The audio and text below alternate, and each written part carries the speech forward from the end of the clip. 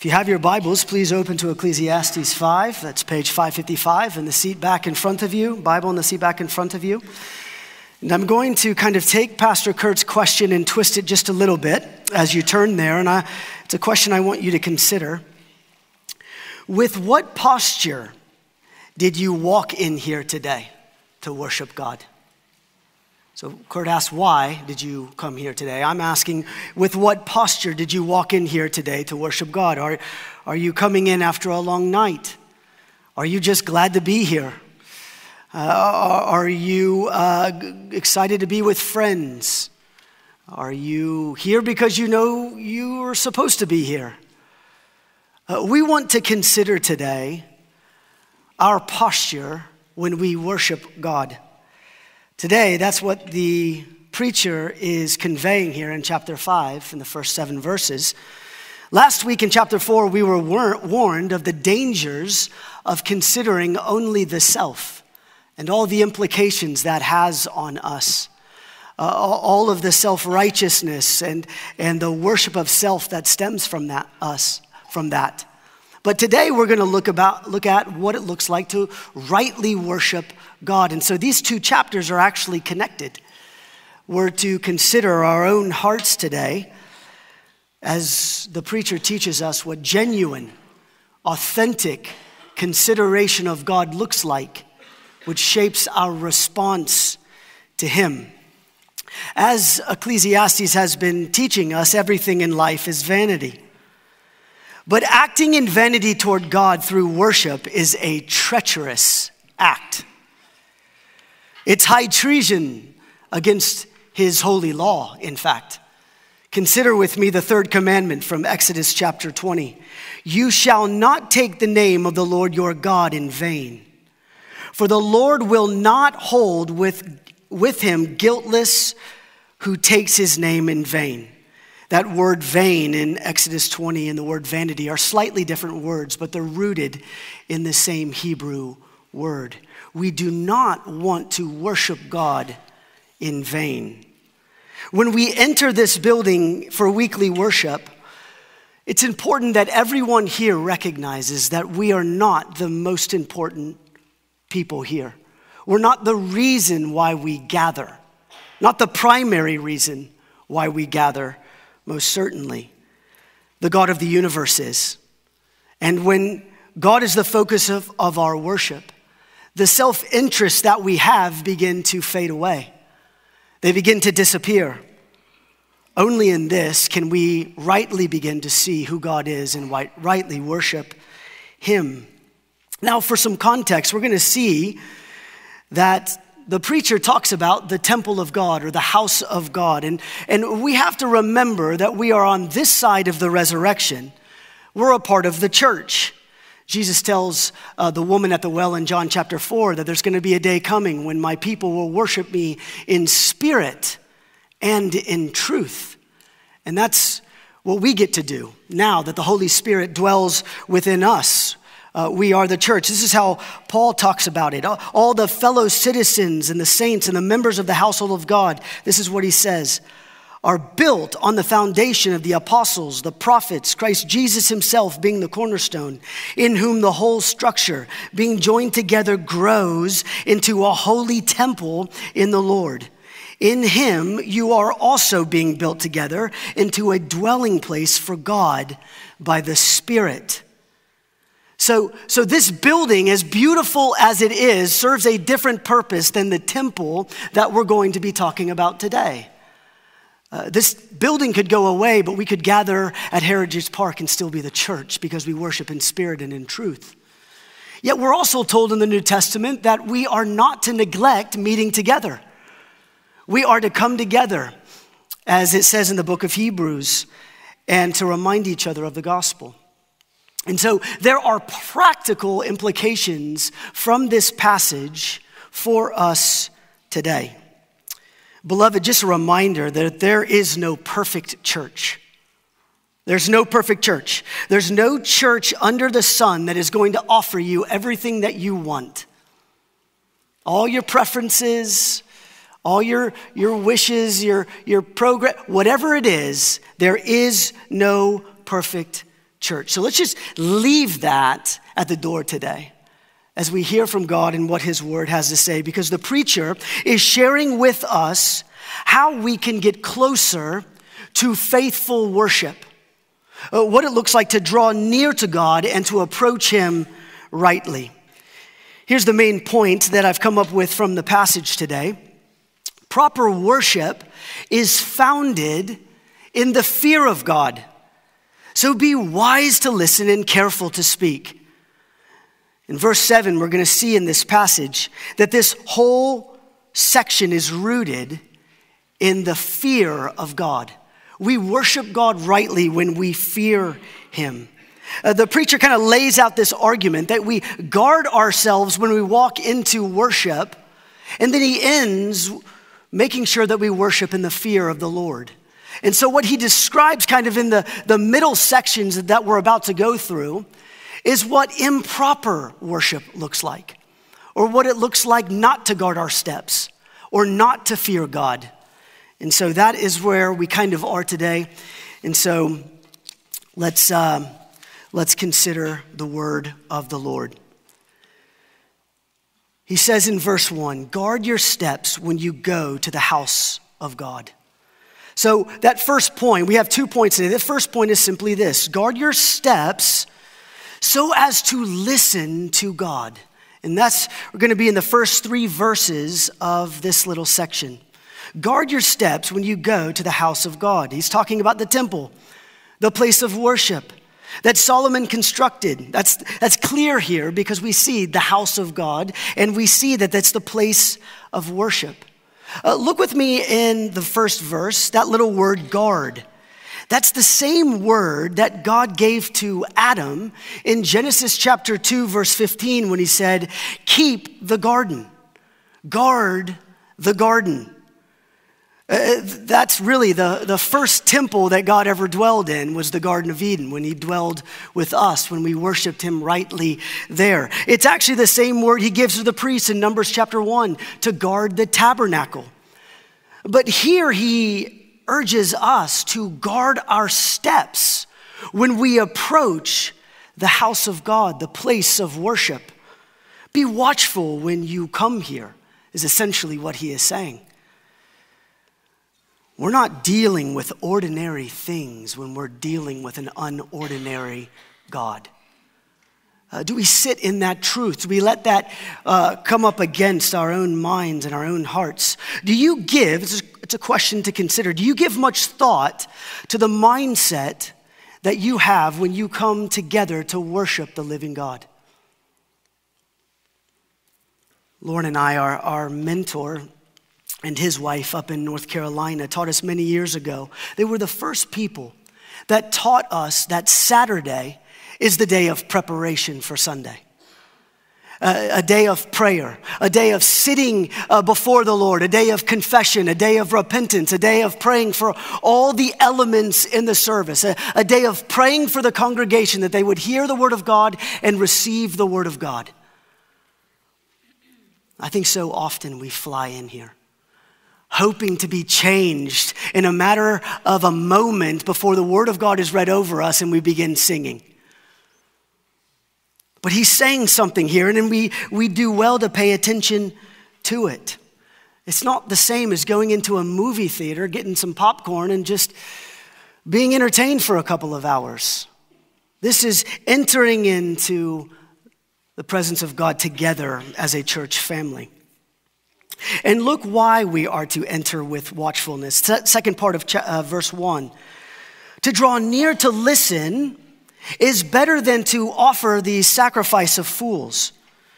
So we come guarding our steps with the instruction here to listen to God, to everything he tells us about himself in his word.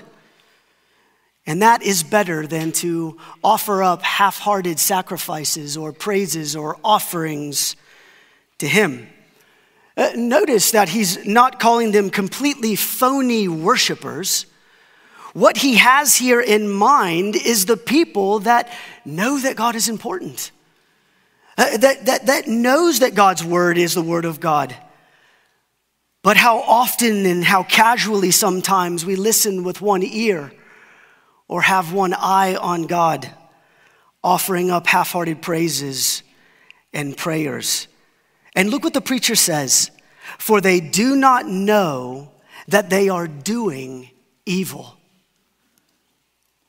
They do not know that not considering what it is that God is saying is evil. Have you ever considered sometimes the worship that we put forward together in a manner of it being evil or not? Beloved, half-hearted worship is sin. We see that actually in verse 6. We see that God takes no pleasure in it. And what's at the root of this is pride. Thinking that at the very core of not really listening is thinking that we've already heard these things. How many times have you said to yourself, I've already heard the gospel. I've already heard the word of God. I've already heard this story before or heard this sermon preached before. And he says that's the sacrifice of fools. It's like Cain who brings his offering before the Lord, but there's no faith behind it. There's no intentional listening attached to it. So the instruction is to come and to listen to what God is saying through his word. Hebrews 3:15 says, today, if you hear his voice, do not harden your hearts as in the rebellion. We know what it's like, right? To be around people, to be near people, but not really listening. Raise your hand if you're a husband. The reality is oftentimes our wives tell us so much and we recall so little. It's not because we're not near them and we're listening some, but we have one eye on what we're reading on our phone and one eye on what they're telling us. This analogy is meant to just help us understand how half-hearted we sometimes approach the living God. The living God, to listen to him requires a death of the self. We see throughout the scriptures that God commands his people to listen. This word listen is Shema. You've heard Deuteronomy 6. We talk about the Shema often regarding family worship. But it means to listen, O Israel. Hear, O Israel. The Lord your God, the Lord is one. He is the indivisible God, the only God. And you are to listen, stop what you're doing and consider this. To tell your heart to remember that the living God is speaking to you when his word is read over you. It means to understand who God is, to have interest in who God is, and then ultimately to obey what God is telling us through his word. Beloved, this, practically speaking, this is why we have a call to worship every single week, so that we would listen to who God is and what he is going to tell us in his word. This is why we select songs that are tied to the word of God and the prayer point that is driven from the word of God.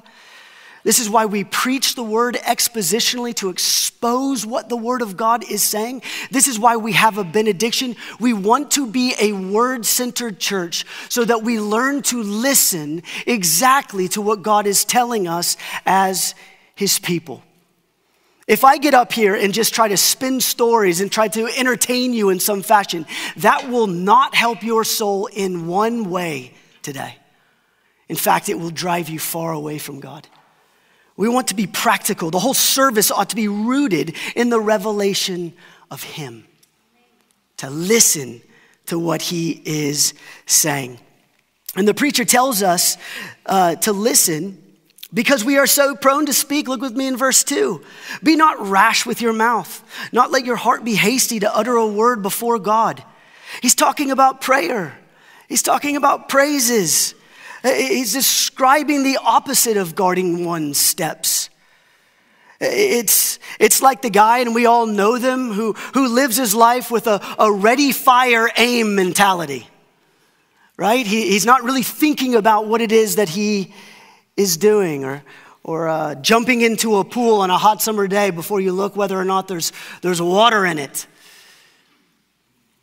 coming in here so quickly and just uttering up words before God. And this is slightly different than Jesus' rebuke of the Pharisees in Matthew chapter 6. We remember that he doesn't want us to heap up empty phrases. He's rebuking the Pharisees because they are heaping up empty phrases to impress men.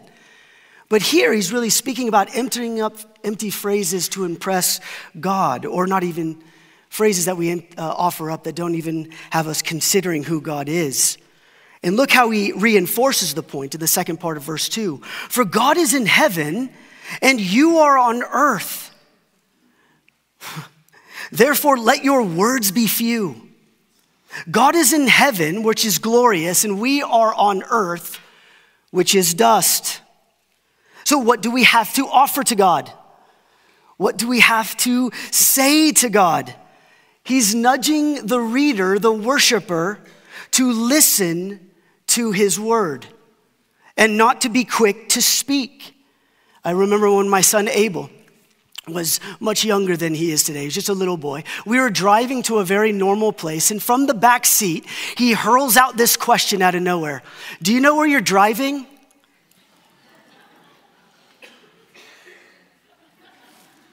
Yes. At the time, he didn't even know how to spell his last name. The point is, we often start throwing up things that we don't even realize that the one who is in control already knows, already has before us, already is leading us before him. The point here is not that God is in heaven and he's far away from us. No, God is omnipresent. He is everywhere. The point he's driving us home is to show us the great chasm between the wisdom of heaven and the folly of earth. To show us that we need God to speak to us, and he does not need us to speak to him. God is magnificent, and we are so tiny. A proper worship of God is dependent on whether or not we are reset in this mentality for worship. Every single week and ultimately every single day, we have to be reset in our minds to understand the awesomeness of our God and our insignificance. And the preacher provides an illustration in verse 3 and in verse 7 to kind of summarize what he's talking about. He says, for a dream comes with much busyness, and a fool's voice with many words. And he says the same thing in 7 and ultimately adds that it's vanity. Now there's scholarly debate on what this means, whether it's actual dreams or daydreams or human thoughts. But the reality is this. The fool who works himself so hard, like the guy we were talking about last week, takes no time for God. And therefore, whatever comes into his mind is what is true for him. And he's driven ultimately by that truth. And his thoughts are what are guiding him rather than hearing what God has to say. And this ultimately is vanity. Beloved, we need his revelation. We need to learn who God is. So the application is very simple. Listen to him through his word. If we listen to God, and not ourselves, or not what we're interested in outside of God, then we get to hear that he announces every single week great news for us. If we listen, we get to hear that he announces great news that Christ has accomplished for us. Sometimes we're so distracted we forget the gospel. We don't even get to hear the gospel. Listen to Titus 3, if you would. Titus 3:5. He saved us. And not because of anything that we have done, but because of his mercy. Hear that. Receive that by faith. People, here's the reality. I'm going to press in a little bit. People who are alive by the Spirit, they desire to listen to God. Those who are not, don't. That is the reality. And so we want to ask, are you desirous to listen to who God is? To learn who he is in all the ways that you've maybe known, but he can draw these things out even greater as we proclaim Christ over and over again. We also have application not to neglect the house of God. There's a danger. There is a danger in not attending church, not listening to God. And so we want to be very faithful to come and to be here, to be under the authority of God's word. Every time we come, you are submitting yourself to the authority of God's word as you listen. You might be coming, and you've been coming for years, but it might be a religiosity that brings you. It might be a boredom that you have that is distracting you. You might be busy in all your service. Have you ever connected your boredom or your busyness to a lack of listening to God? Just sitting and considering who he is. We can make up offerings to God, money, praise, service, attendance, all of it without guarding our steps. And so we are called to guard our steps, to consider who he is. And by the way, your pastors have a significant responsibility to bring the word of God to you every week.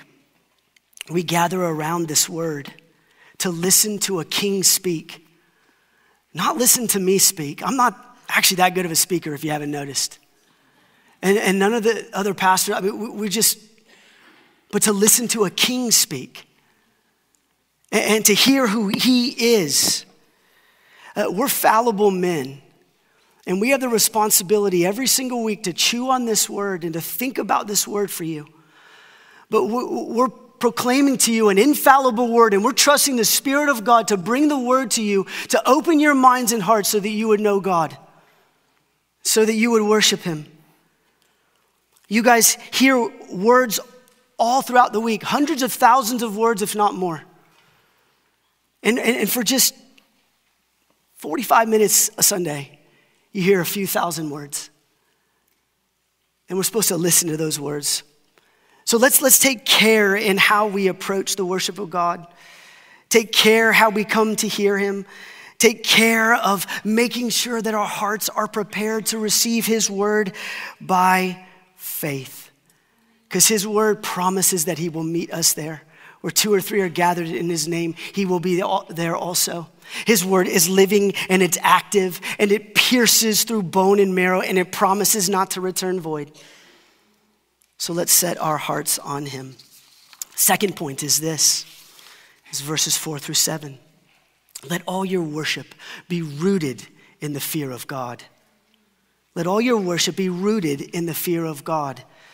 Because of all this chatter that we can bring forward, all this rash speech, sometimes we find ourselves promising things to God that we cannot deliver on. And that's exactly what he is talking about here in verse 4. It's all driven by the truth that is found in verse 7, and that is the fear of God. So even as we consider all that we say in a worship service or any vow that we make, it's all rooted in the fear of God. In verse 4, when you vow a vow to God, do not delay in paying it, for he has no pleasure in fools. Pay what you vow. Now, he's not advocating for the making of vows, but rather, if one does make a vow, be sure that you fulfill the vow, because God does not delight in fools. This is what Jesus says in Matthew 6. Let your yes be yes and your no be no. Be a person of integrity, of truth.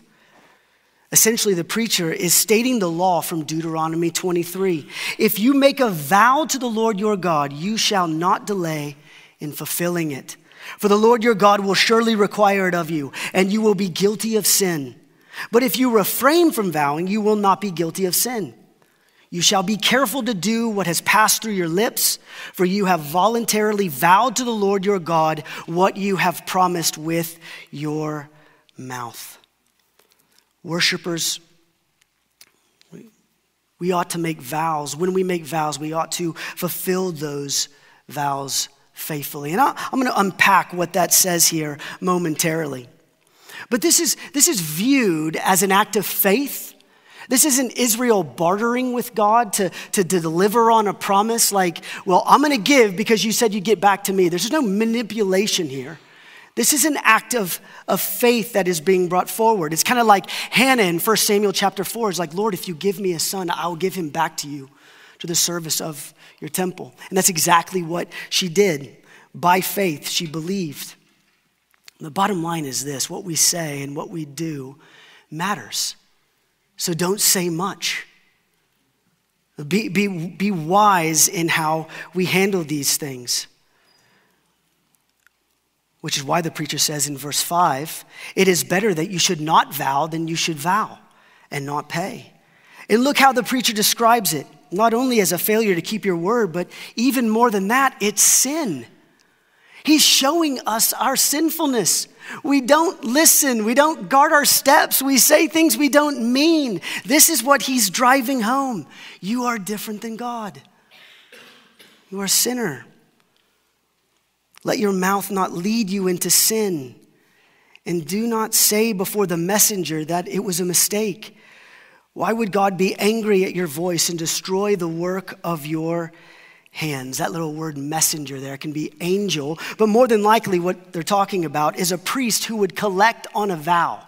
We see this in Leviticus 27 and Malachi 2. And when the priest would come, people would say, well, it's a mistake. I didn't mean it. I thought I could fulfill it, but I can't. And not paying a vow to the messenger is the very same as not paying a vow to God. And it's considered sin. And this sin provokes God to anger, which God destroys all the works of our hands because of it. Do you see the frightening nature of God in this passage? He hates sin. And the other unfortunate element that it's revealing is that you and I are sinners. And we come to worship all the time, not even thinking about the one we are worshiping. Making vows we cannot promise. Offering up sacrifices of praise and offerings from our bank account that sometimes we have no intention to pay. The mouth reveals where the heart is. The Bible teaches us this in Matthew 15. Same in James 3. We see, but what comes out of the mouth proceeds from the heart, and this defiles a person. For out of the heart comes evil thoughts, murder, adultery, sexual immorality, theft, false witness, and slander. We make vows all the time, do we not? Wedding vows. Financial commitments to give to God. How many times have you gone to a worship service, been convicted by the Spirit and said, I don't ever want to participate in that sin again, and then you run to it by Friday? We always make these promises. Lord, I'm not going to do this anymore. I'm not going to do this anymore. This text is driving us to the very point to show us that we are fallible creatures. Err in everywhere. That is who we are. We're sinful. And so when we approach the house of God, we do so with reverence, realizing who God is and all the things that we are not. And look how the preacher suggests that we guard our mouths and our steps and our prayers and our praise. Verse 7, but God is the one you must fear. But God is the one you must fear. This is where the preacher finishes the whole section of this text, reminding the worshiper that there is one God you listen to, one God you praise, one God you pray to, one God you make vows to. He is the one that we are dealing with. And how little do we ever think that we're actually dealing with the Almighty God? We think that I prayed the prayer of salvation many years ago, so I'm good. And we come in here half-hearted, not considering what God is saying to us today from his word. So the question is, who is God? Who is he? Why should we fear him? Why should we worship him? Well, I'm going to take an excerpt, just an excerpt. This is just a quick summary. It doesn't even speak to all of who God is. Written by Baptists. How about that? For 300 years ago. This is what they said. This is what they said about God. The Lord our God is one. the only living and true God, 1 Corinthians 8. He is self-existent, Jeremiah 10. And infinite in being and perfection. His essence cannot be understood by anyone, Exodus 3. He is perfectly pure in spirit, John 4. He alone has immortality, dwelling in light, that no one can approach him, 1 Timothy 1. He is unchangeable, Malachi 3. Immense, 1 Kings 8. Eternal, Psalm 90. Incomprehensible and almighty, Genesis 17. In every way infinite, absolutely holy, Isaiah 6. Perfectly wise, wholly free, completely absolute. He works all things according to the counsel of his own unchangeable and completely righteous will. Psalm 115. For his own glory at that. Romans 11. He is most loving, gracious, merciful, and patient. He overflows with goodness and truth, forgiving iniquity and transgression and sin. He rewards those who seek him diligently, Hebrews 11, and at the same time, he is perfectly just and terrifying in his judgments, Nehemiah 9. He hates all sin, Psalm 5, and will certainly not clear the guilty. Exodus 34. It's a small picture of who our God is. Do you tremble? Do you believe this? Is this God? This is just a fraction of who he is and the God we are to fear. And the Bible references the fear of God pervasively. But what does it mean?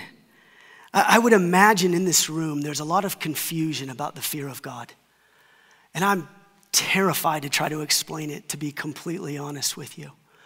Feeling very inadequate to try to explain the holy, righteous, and good God that we serve. God, give me help.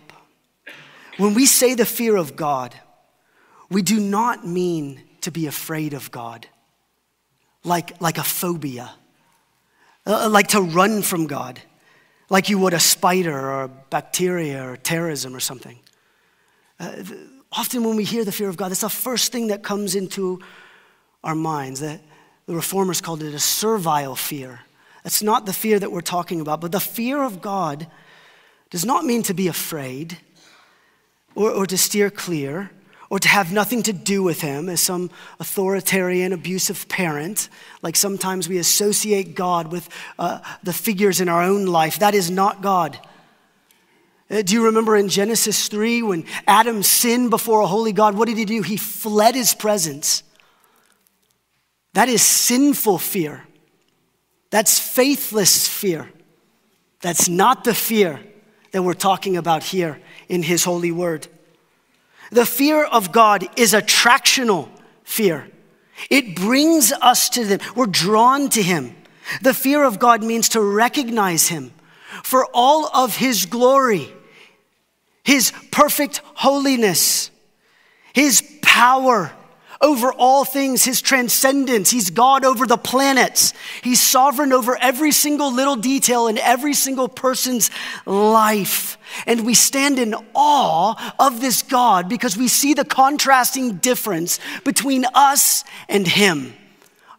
I forgot to put my sock on this morning before I put my shoe on. God is over everything, and this brings us to this overwhelming reality that we are not him. He is so complex and intelligent. In fact, it's uncountable. He is also, however, simultaneously full of grace and abounding in steadfast love and righteousness. And he's patient with us. And he sacrifices for us, and he cares for us, and he's our safety nest. He's all of these things simultaneously. The breathtaking totality of the character of God draws us to him. We are drawn to him. He leads us to rightly fear him. God's holiness stirs some sort of reverence and also dread. Right? We hear these things and we can't even compute them. And so we're sort of afraid of him naturally, but yet we cannot and do not want to not be near him because we want to be fascinated with the one who can save us. Redman, in his book, What is God?, said that we are drawn to the Holy One for these things. We see this beautiful picture in Isaiah 6 of the seraphim who are worshiping God around his holy temple. And they are covering their eyes, yet they're worshiping God with their mouth. It's like they can't even look upon his glory, and yet they want to praise him for who he is. A beautiful picture of the fear of God.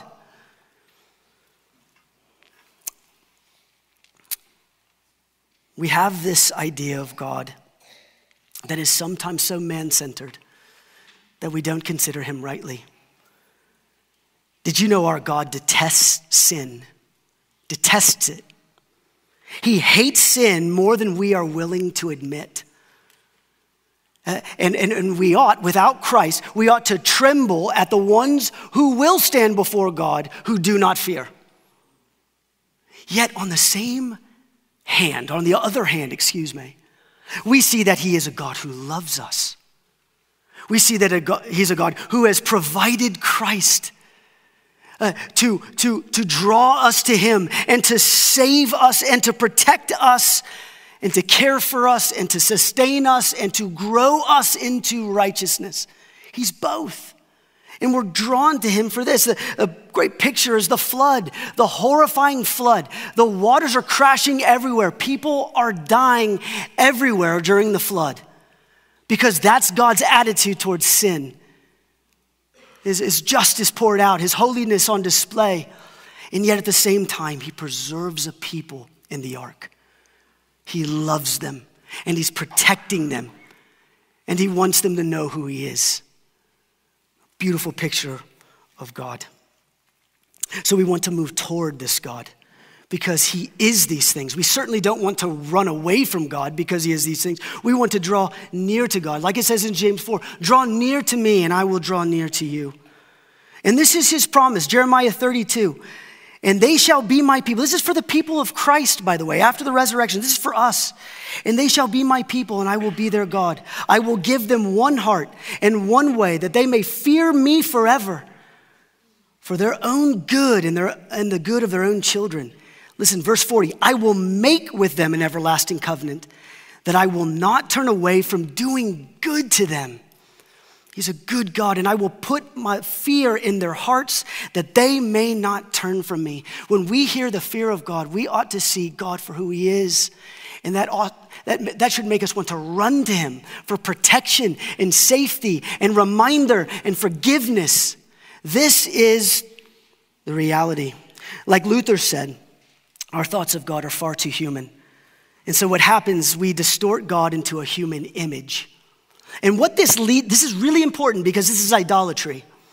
And what this leads to is weak theology that's ultimately marked by doctrinal error and irreverent lives, as one theologian said. This is what happens when we don't view God rightly.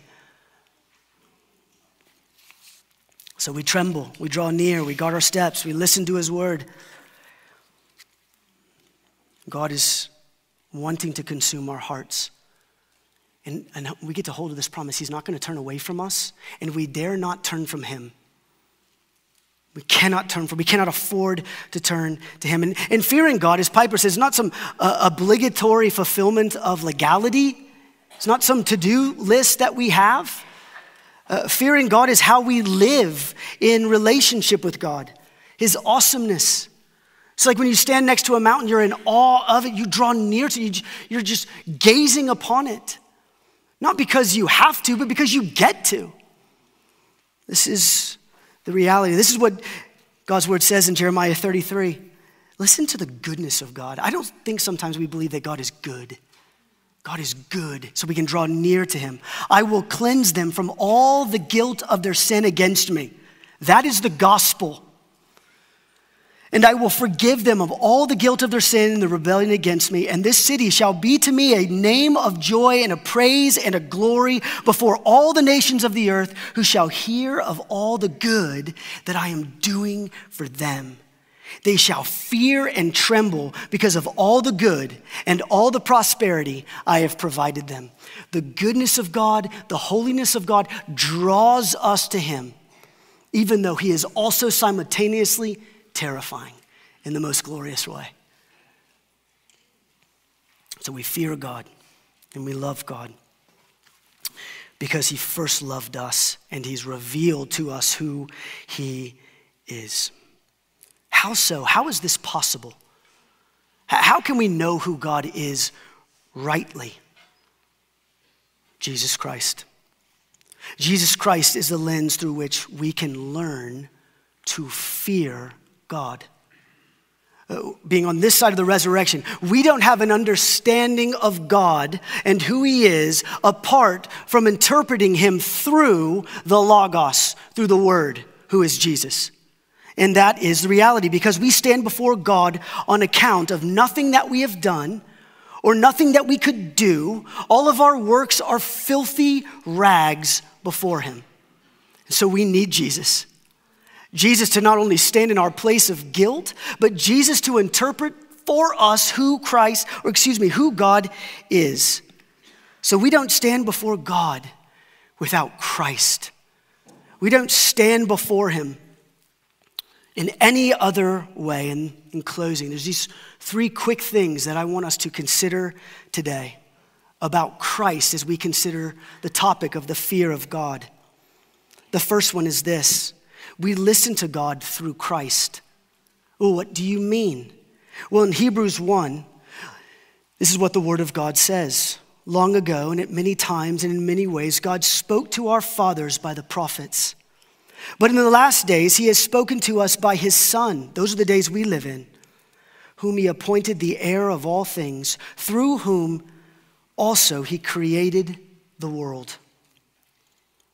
John 1, no one has ever seen God. Think about that. No one has ever seen God. The only God who's at the Father's right side, he has made him known. John 1:18. Jesus came to explain who God is. He came to, that Greek word is to exegete who God is. To show us this is who God is. There is no God in heaven who is unlike Christ. So if we want to learn who God is, we study the life of Jesus. We learn the Messiah. We see him in his grace and his perfection. Number two, we approach God through Christ. We approach God through Christ. Holy God cannot be near sin. God cannot be near sin. And so he has to provide a mediator. And we see glimpses of this in the Old Testament, right? Moses is the mediator between Israel. The priest is the mediator between the tabernacle. But we need a mediator so that we can stand before God in rightful fear and not sinful fear. And Jesus is that mediator. 1 Timothy 2, for there is one God, and there is one mediator between God and men, the man Christ Jesus, who gave himself as a ransom for all, which is the testimony given at the proper time. Christ has been offered as the mediator to stand between us and this awesome God. And so we can draw near to him through Christ. That temple veil has been torn in two, and access to the holy God has been made alive again through Christ. And so we bring our sin to him, trusting that he will forgive it.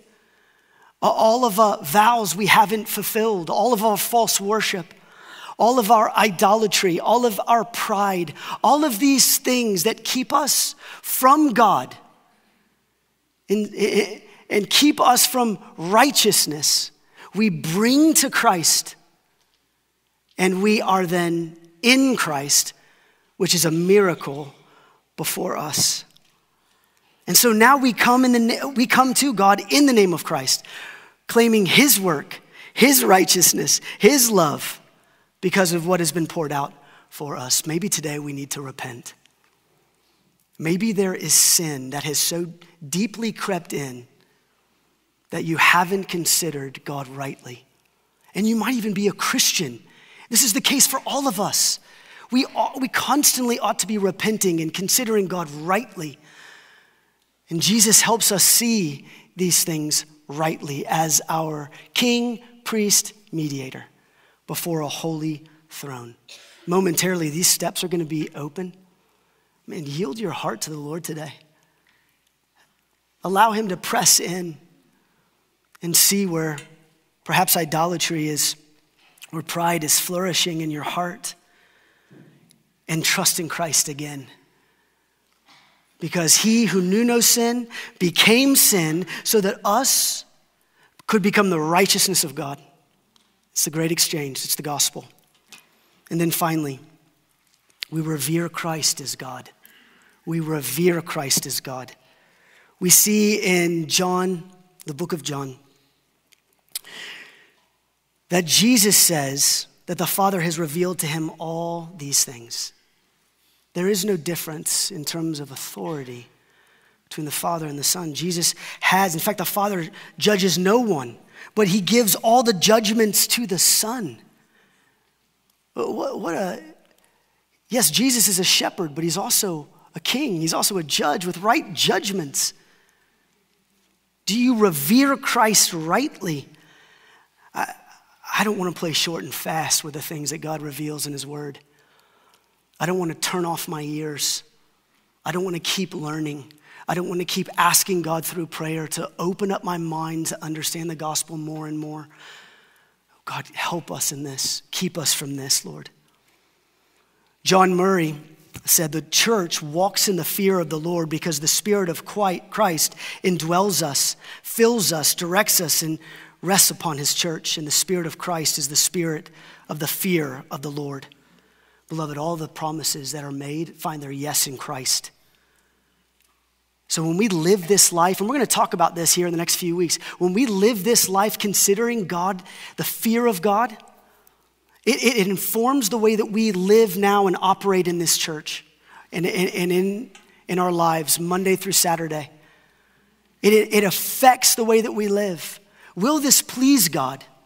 Is God, am I considering God in a way that would nudge me towards a greater faithful action in anything and everything that I do?